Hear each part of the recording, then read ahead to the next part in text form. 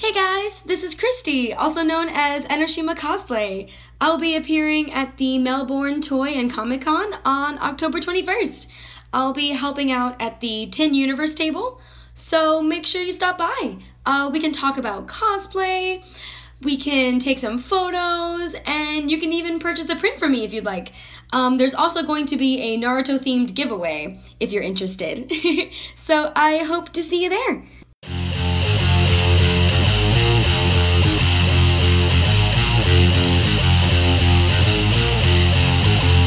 Please don't fear me, because I know what I want. Please deliver me that soft part of your soul that makes you freeze time, staring in at yourself. It's time to step outside onto the path you once made.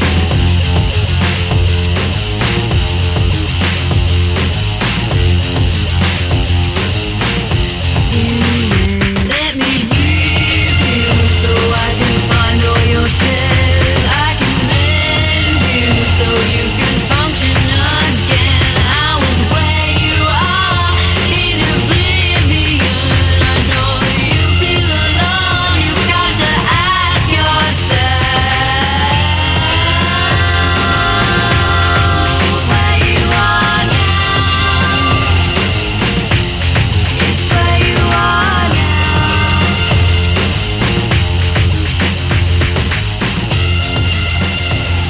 It's where you are now.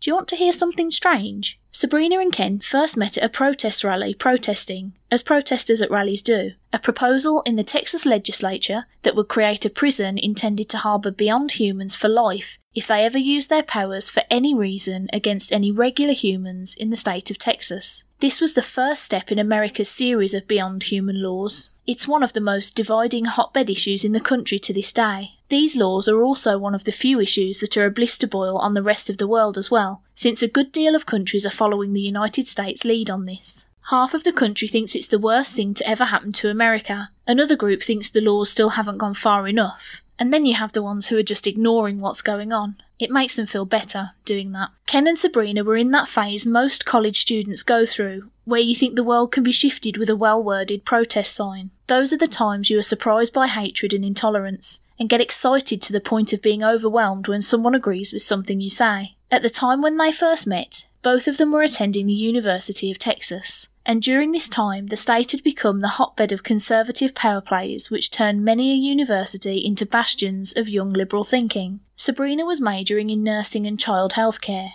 Ken was majoring in English. Those two facts just show how ordinary they started out their academic lives. He was also starting first baseman for the college baseball team, and that's a pretty big deal, starting for the Texas baseball team. Football might be the religion of Texas, but the university's baseball team has taken its bite also. Maybe if football is Texas's religion, then baseball is its poetry. Lined up to be a 4-year starter and a professional prospect, Ken was kicked off the baseball team for attending the rally, and Sabrina was part of the group who later pushed to get him reinstated. They pushed, but failed. But all of this was before they discovered their special beyond human connection. Ken and Sabrina might be the argument to some people being destined to be together, even if they are the very worst person for the other to be with. After the law in Texas passed, Sabrina and Ken moved away with a few friends to live out of state, getting away from the mecca of the right wing, some would say. That statement alone contains a lot of youthful stupidity. For about a year, Ken, Sabrina, and their friends all lived together in a small 3-bedroom house. The house had belonged to someone's mum or dad or grandma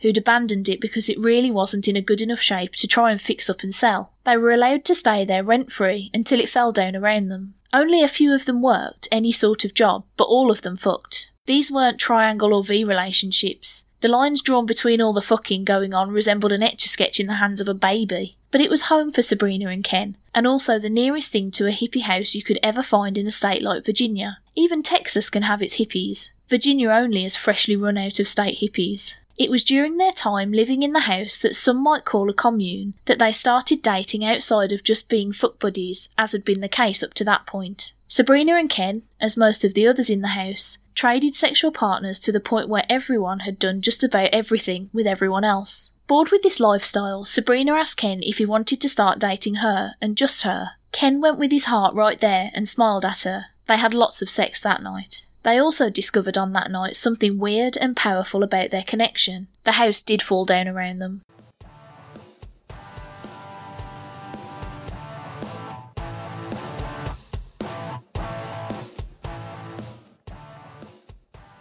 Give a listen to the podcast series Brain Leakage as we live podcast every single episode of Doctor Who from An Unearthly Child on. Yes, today is a set point in time. You can't change that. Not even a Time Lord could.